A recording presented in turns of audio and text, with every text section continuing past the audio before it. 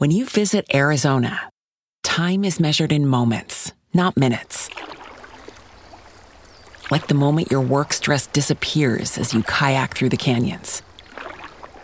Or the moment you discover the life-changing effects of prickly pear chocolate. But nothing beats the moment you see the Grand Canyon for the very first time. Visit a new state of mind. Learn more at hereyouareaz.com.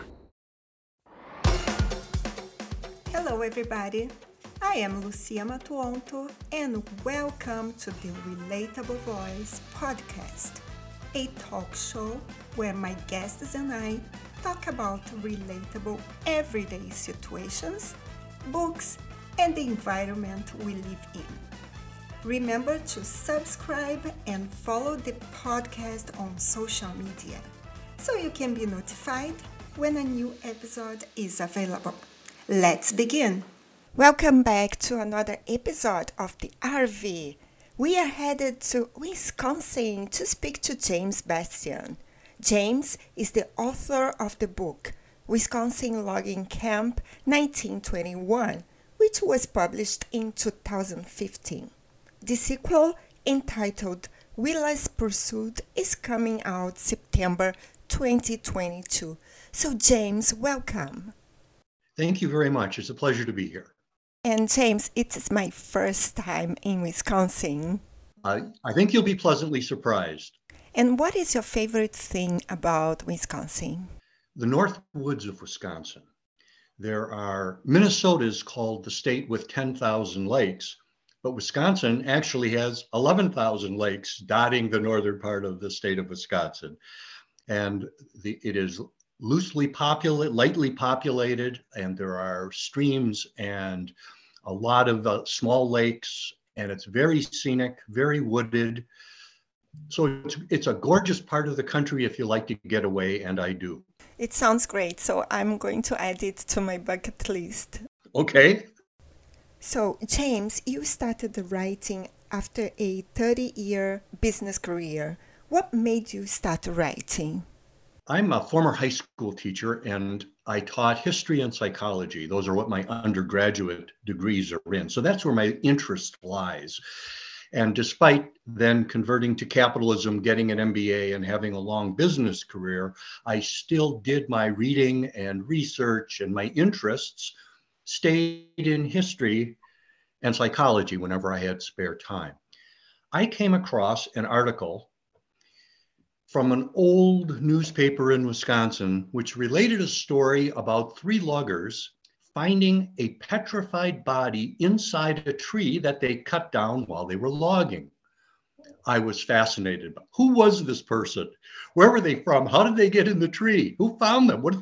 There were just a litany of questions that I think anyone would ask. And so I began researching to find the answer to those questions. Who was this person and whatnot? Regrettably, with the advent of the internet, I found that this story was a hoax, that the newspaper editor needed a 2-inch column to fill the front page of his paper, so he made this story up. So here I was with all of this research data that I had, and much of it was very interesting. And I thought, rather than just throw it away, I'll write a historical account of a chickadee. And a chickadee was the name of a position in a logging camp that very often young boys would have. So you have a young boy working in a rough and tumble logging camp in 1920 in Wisconsin.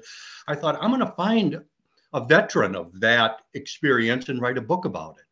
Unfortunately, there was a lot of information, but they were snippets of experiences and episodes, and it wasn't a cohesive story, a historical story. I couldn't find one person with enough breadth and depth of their story to write a whole history.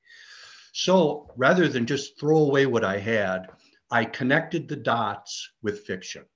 So the book, Wisconsin Logging Camp 1921, is 95% history, but to make it a cohesive story, I added some fiction. Instead of 7 or 8 immigrant families, there are 2.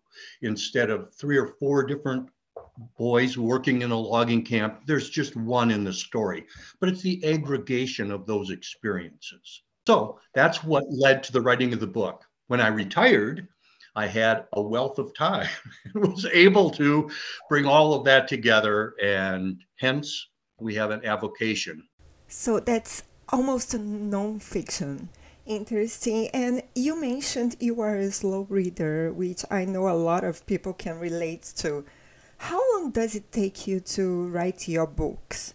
I'm saying that because I know few people who can write 300-page novel in 3 to 4 days, but a quality work takes time. Well, I have a sample size of 3. So recognizing that it's a small sample size, also recognizing that the first one took 25 years from when I started researching to what I finished, it's kind of a hard question to answer. I didn't get down to business until just a few years ago, but it was the accumulation of all of that information and invested time that led to the writing of the book. But I would say from having the data that I'm going to write about and writing the book, about 6 months. Wow, that's not a lot because you do a lot of research. I do, but I do research for fun. And a lot of the research doesn't end up in a book. It just leads to other things. And from that, I will sort out the most interesting to me. And frankly, the criteria for me is, I'm sure, the same as it is for most, certainly, historical fiction writers. But I think most people that are reading history and looking, researching their interest, it's ordinary people doing the extraordinary or experiencing something extraordinary. And so those are the kind of episodes, experiences that I'll see when I'm researching that jump out at me. And those are the ones I'll hold on to. And those are the ones I include in the books. Yes. And James, your first book, as you were telling us before, is called Wisconsin Logging Camp 1921. Can you tell us quickly what it's about? The book follows 2 immigrant families, one from Germany and one from Poland, shortly after World War I. And I chose 1920 approximately as the timeline because that was one of the most transformational decades of the 20th century. You have World War I, women's suffrage, prohibition, the Spanish flu, the Russian Revolution. You have the largest human immigration in history occurring. And so many, including my family, but so many families had their ancestors come to the United States from Europe and Eastern Europe during that time frame. And with the interest in genealogy and ancestry, there's a lot of information that's been digitalized and you can find it online, but it's largely who, where, and when. That's what you find out. But the most intriguing questions to me are why, how, and all the whats. What did they experience when they left? What were their experiences along the way? And that's where history and research can help. So these 2 immigrant families are sort of the immigrant everyman from those locations. Again, each of those families is sort of the aggregate of 2 or 3 other families' experiences. And what I did to include those experiences were just give them brothers. So each brother has a slightly different experience, which is reminiscent or reflective of a different family. But the Polish families experienced largely the same kind of events and the same challenges. The German families, similar, but different, the different circumstances. And so the book follows these 2 families, and they come together, both literally and figuratively, in northern Wisconsin at a logging camp in 1921. And that's the story. And James, what inspired you to write this story set during this time? It's because it was a very important time for the humanity.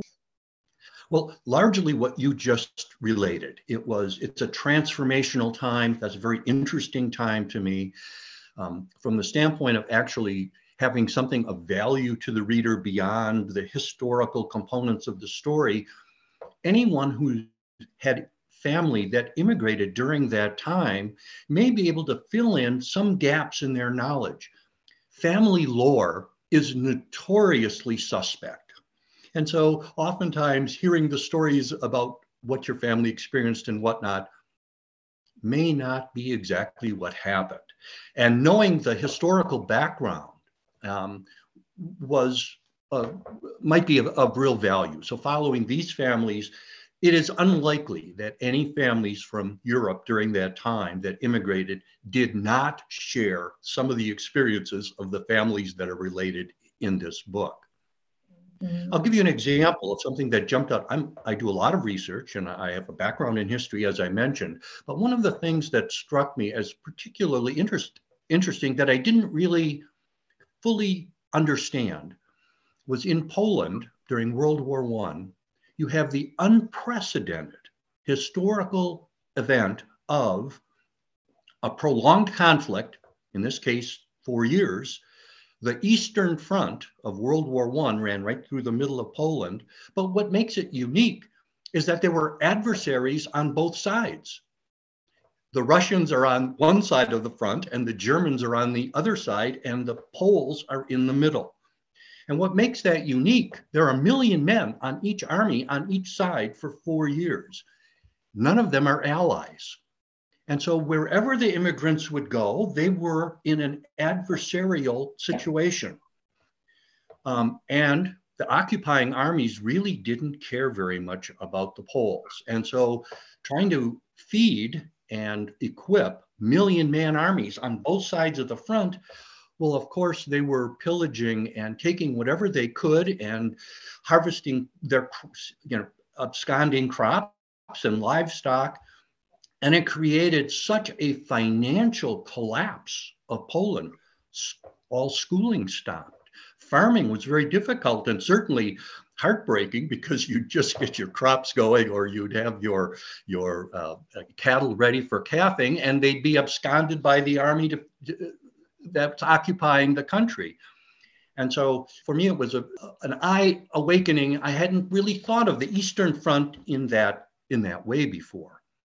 The other component, this may be of interest to some of your listeners if they're interested in this time period, is the Polish resistance. And one of the characters in the book includes that information that I found out about the Polish resistance. And boy, you talk about a futile effort. We think of the French resistance during World War II. Well, they're fighting the Nazis as they occupy France, but they were in France and they had friendly French. But in Poland, you had the Russians on one side, you had the Germans on the other. Who do you resist? And the answer was both. The resistance was fighting all occupiers. And we don't hear much about this feudal but very aggressive Polish resistance to the French, or to the Russian, and German occupation of Poland. I'll add one more component to it that, again, it sort of was a catalyst to me. And others who are interested in this might find it of interest as well. That may have begun the catalyst for discrimination against Poles, because the Polish immigrants, when they were coming to the United States or elsewhere, but when they were leaving Poland in 1919, 20, 21, were the most desperate, because their country had been occupied, their economy had collapsed, their children had the poorest education because the education system had collapsed. And so if you have a 9-year-old or 10-year-old son or daughter who missed 4 years of education, well, basically they had none. There was no education. And so the Poles that were immigrating had the reputation of being less educated and more destitute, poorer. And so the notion of the dumb Polak, the destitute, lazy person, were the sort of the things that were concluded and said about the Poles who were immigrating that were based on these fundamentals that occurred during World War I.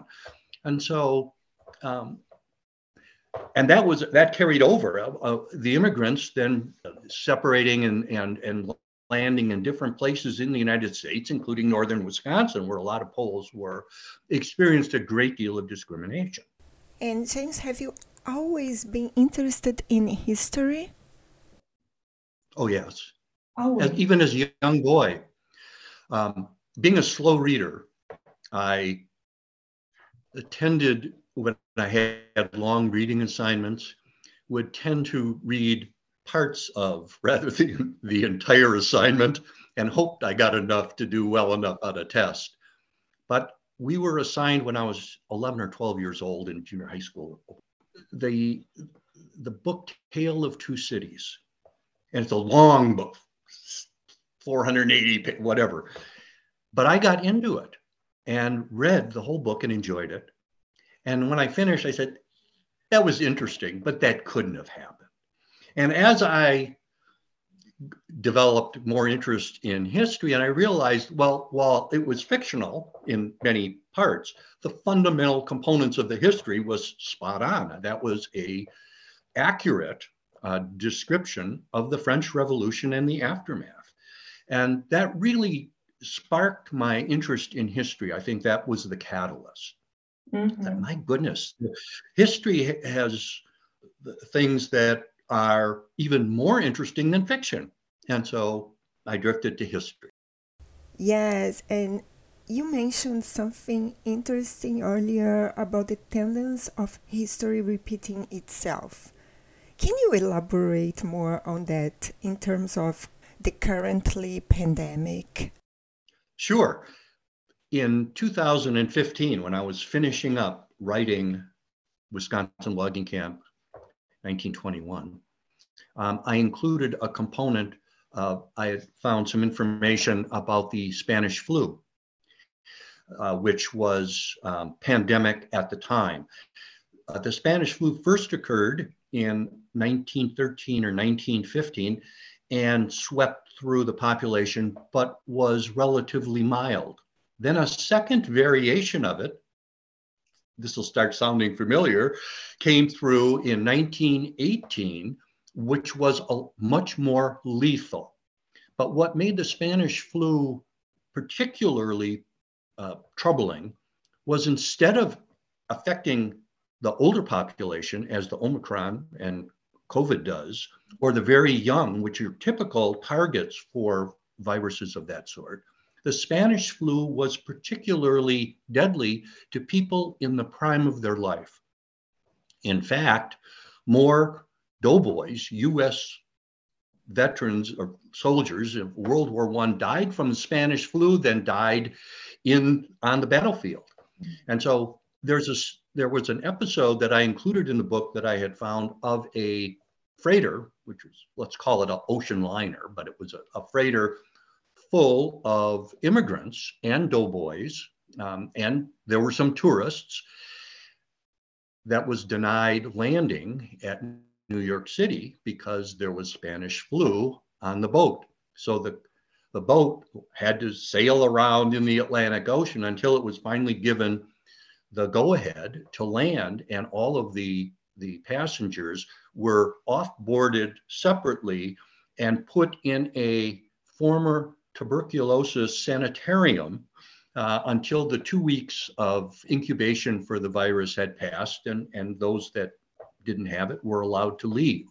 And so when you think of the current situation with COVID, I remember not that long ago when the liners, the cruise ships were not allowed to land, and there were problems in that regard. The wearing of masks and the quarantining, all of that is all replayed. Very similar reaction. That's the example in the book to what you were talking about, Lucia. I was reading your answers. You said something that I love, which is the extraordinary happens. Can you tell us more what xenoglossy is? Sorry, how can I say this word? You did very well. It's xenoglossia. Okay, Xenoglossia. xenoglossia.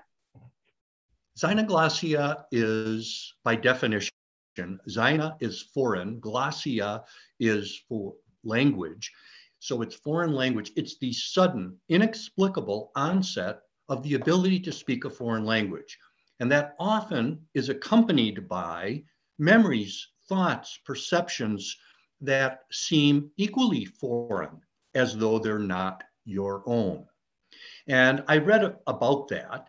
And again, for your listeners, and by the way, if I mention names or whatnot, or names of books, and if any of your listeners would like the spellings or would like more information or didn't have a chance to catch it, I would be very happy to respond. They can go to my website. I'll be happy to give them the research information. If they're interested like I am, and you have an opportunity to research something where it'll expedite your Google search, I'd be happy to do that. But a psychiatrist named Ian Stevenson wrote, he was born around 1900, and he died in perhaps 1997. So a long life and long career as a psychiatrist. And he wrote a book called 20 Suggested Cases of Incarnation, in which he talked about xenoglossia, that xenoglossia was this sudden ability to speak a foreign language accompanied by these thoughts of having lived another life or been in another time. Now, I'm a very pragmatic, practical, objective researcher. And so I read things like that, and I remain somewhat skeptical. But in reading those cases, there were 20 that he outlined. There are more, but he outlined 20. And it's just, individually we can say, now they're crackpots or they're misdiagnosed, or we can use whatever. But when you take them in aggregate and to say these completely disparate locations and individuals having identical symptoms, many of them were illiterate to begin with. Many of the languages that they had gained skill at were either dead languages or languages from one was an obscure village in India. So someone, even if you wanted to, this is before the internet where you couldn't go on to Rosetta Stone or whatever and learn this obscure language. And so even for the objective, there is something extraordinary going on here. Yes, that's a little bit scary, and you seem to have done a lot of research in this subject, and I'm always fascinated to learn more. So, can you share with us some stories that led you to believe that the extraordinary happens? Sure. I'll mention two. One,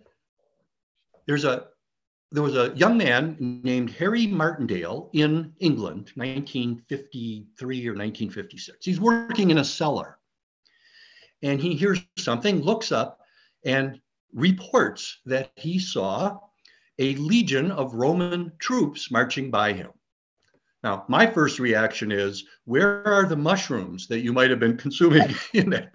But what makes it interesting to me as an objective is he described these soldiers as they walked past him.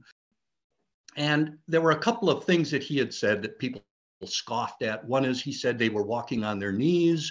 Another, he said they had round shields, which the historian said, no, the Romans had those large rectangular shields that were phalanx friendly. That's what they had. And so they dismissed it. But once he said it, two or three other people in the area said, I saw the exact same thing, and they added additional detail, always the round shield. 25 years later, excavating near Hadrian's Wall in England, what did they discover? Auxiliary Roman soldier camp, all with round shields. So this is 20 years after this young man saw them, and they scoffed at it, and the reason was no round shields. Now they found the round shields. Then as far as he thought they were walking on their knees, and that is hallucinatory. What they discovered is that the old Roman road was 18 inches below the point where he saw them. So there are two historical components that would have been completely unknown that could only have been verified at a later time. And it court of, again, to an objective person, now that's kind of interesting. I'm not saying everybody sees ghosts or that, but that is interesting to me nonetheless. And I'll mention one more. I believe her name was Philippa Langley, archaeologist. She was on the archaeological team that found the body of Richard III. And just recently, within the last decade. And no one knew what happened to the body of Richard III. He was killed in battle. His body was desecrated, and they had no idea where it was. No idea. Was he buried on site? Was he simply dismembered and tossed away? Was he thrown into? They had no idea. Well, this archaeologist thought, well, if they did bury him, they may have gone to this Franciscan church, which was in existence at the time, and went there just to look around and walked on the parking lot. This is her account. And she got to one spot in the parking lot, and she said the hair on the back of her neck just stood up. An overwhelming feeling of something is extraordinary about this spot. Well, a year later, they had to get permits and come back to dig. And so she decided, I'm going to go to that spot. They dug in that spot, and within feet of that spot found the body of Richard III. There's a great deal of material written on this. And so again, if anyone's interested in following up, seeing, is he making this up? Or no, I'm not. So I would encourage anyone interested to research it. And the nice thing about Richard III, nice to us from the standpoint of, well, okay, you found an old body, near a church. Could have been a graveyard. I could have been almost anyone, with a couple of caveats. Number one, if you remember your Shakespeare, Richard III had Shakespeare called it a hump, called him a hunchback, but he actually had scoliosis. And so this skeleton had scoliosis. And the other thing that it had were about a dozen battle wounds, which would be consistent with someone whose body was being desecrated on the battle site. These are only the wounds that you can see on the skeleton. So there could have been lots and lots of others as well. So there's little doubt this was Richard III. I'll add one more funny coincidence of it. When she went back to the parking lot to go to that parking spot at this church, and now that you have this 100 square foot parking lot paved over, there was a large R painted on the very parking spot that she wanted to dig up, Richard III. But the reason the R was there was for reserve parking. But it's just kind of ironic that was the one spot with the R painted on it. So those are examples of, even to a pragmatic, objective researcher, that's interesting stuff. And that's why I included it in book 2. That took an aggregation of xynoglossia and the notion of extraordinary perceptions and feelings that people report, and put it together into a story. So you have one person experiencing some of these things. And I was able to incorporate it into an historical fiction, but they are all basically issues and experiences that have been previously reported. Wow, that's unbelievable. And there have been some moments in my life where I can't help but think that the extraordinary does happen. And especially when it's something logic or science can't explain. And I would like you could tell us a little bit about your next book, is Willa's Pursuit, without giving too much, please. As I mentioned, I enjoy writing about transformational periods in history as a backdrop, because then the reader will always learn something, or there'll be more that they can identify to in the book, because, oh, I remember that. And so the 1970 was one of those periods. you have the Vietnam War, you have the protests, there's racial unrest. It follows on the heels of the assassination of John Kennedy and Robert Kennedy and Martin Luther King. There just is a great deal of unrest, not just in the United States, but of course, globally. And so it was a transformational period. The President Nixon was nearing the point where he may be looking at resigning his presidency. So that's the backdrop. And one of the hotbeds of protest and activity was Madison, Wisconsin, University of Wisconsin. For example, in approximately that time, 1970, the chemistry building at the university was blown up. And it was blown up by individuals protesting the university's contribution to the development of napalm and weapons of war. And so they blew up the chemistry building. So I mean, an act of domestic terror. Researcher died.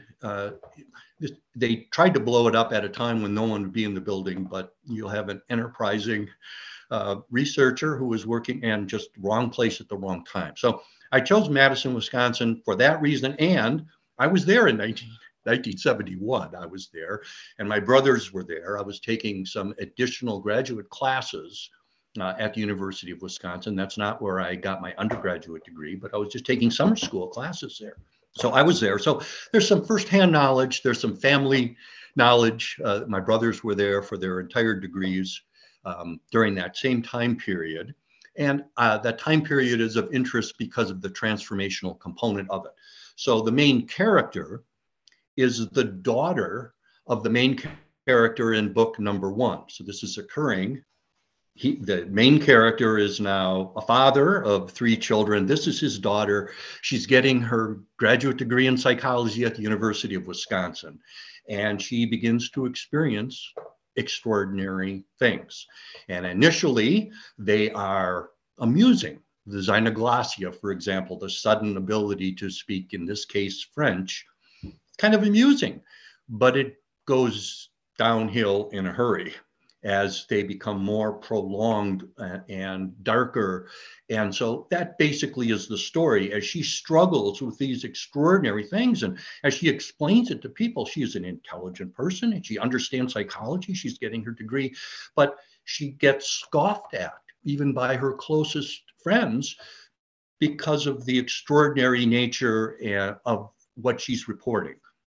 And I included that because that's the one thing about these cases that was in common. And that was trying to get someone to listen to you as a serious reporter of what happened to you. They just scoff at it, often scoff at it or look skeptically or wonder what's wrong with you, as opposed to wondering, is there credibility, or at least I'll give you the benefit of the doubt and let's see what we can do about it. So that's essentially the book. That sounds very interesting, James. And I would like to ask you, can you tell us where can we find you and, of course, your books? I'd be happy to. They can go to my website, which is wisconsinloggingcamp.com. Mm-hmm. No capital letters, no punctuation, just wisconsinloggingcamp.com. And there's a page which is contact the author, me. And so they can go just click contact and there'll be an opportunity to type in whatever message. I get those messages directly and I am able to respond very expediently. So I look forward to hearing. I always enjoy hearing and anyone with questions. I enjoy sharing the research that I've done. It all can't be included in the books, but if I have it, I'd be delighted to share it with like-minded individuals. So people are absolutely welcome to contact me, while the publication date for book number 2 is sometime off. When there's this kind of a lead time, I would be happy to provide any of your listeners who would like to just let me know, hey, when it comes out, let me know. I'll buy a copy.